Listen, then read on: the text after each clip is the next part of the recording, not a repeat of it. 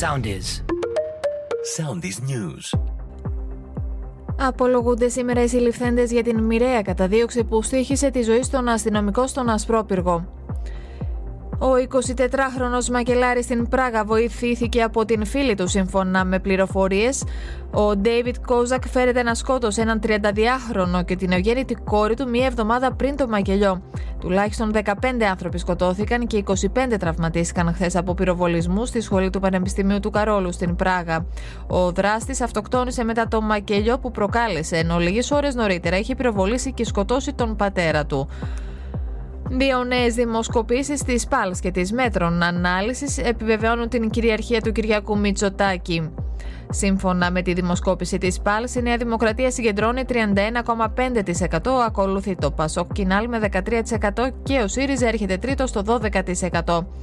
Σχεδόν παρόμοια είναι και τα αποτελέσματα της Μέτρων Ανάλυσης. Στην πρόθεση ψήφου η Νέα Δημοκρατία καταγράφει 30,9% και ακολουθεί το ΠΑΣΟΚ Κινάλ με 11,4%. Σημαντική αύξηση καταγράφουν τα κρούσματα κορονοϊού στη χώρα μας, σύμφωνα με την επιδημιολογική έκθεση του ΕΟΔΗ για το διάστημα 11-17 Δεκεμβρίου. Ο αριθμός των εισαγωγών στα νοσοκομεία παρουσίασε αύξηση 45% και καταγράφηκαν 60 θάνατοι. Συνάντηση στις 11 με την Κατερίνα Σακελαροπούλου θα έχει ο Πρωθυπουργός, θα εγκαινιάσει το Μουσείο Νεότερου Ελληνικού Πολιτισμού.